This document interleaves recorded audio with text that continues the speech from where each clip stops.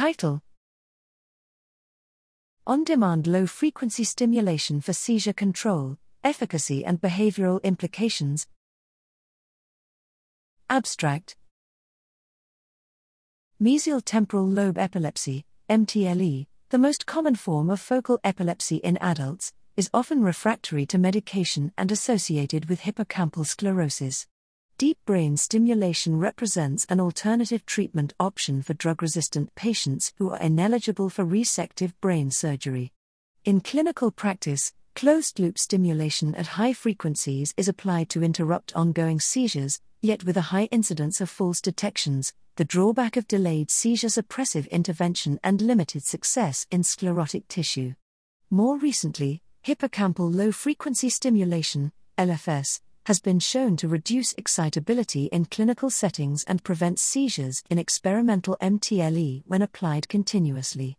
However, as the hippocampus is important for navigation and memory, it would be beneficial to stimulate it only on demand to reduce its exposure to LFS pulses, and to investigate LFS-related effects on cognition. Using the intrahippocampal kainate mouse model, which recapitulates the key features of MTLE, we developed an on-demand LFS setup and investigated its effects on spontaneous seizure activity and hippocampal function. Specifically, our online detection algorithm monitored epileptiform activity in hippocampal local field potential recordings and identified short epileptiform bursts preceding focal seizure clusters, triggering hippocampal LFS to stabilize the network state.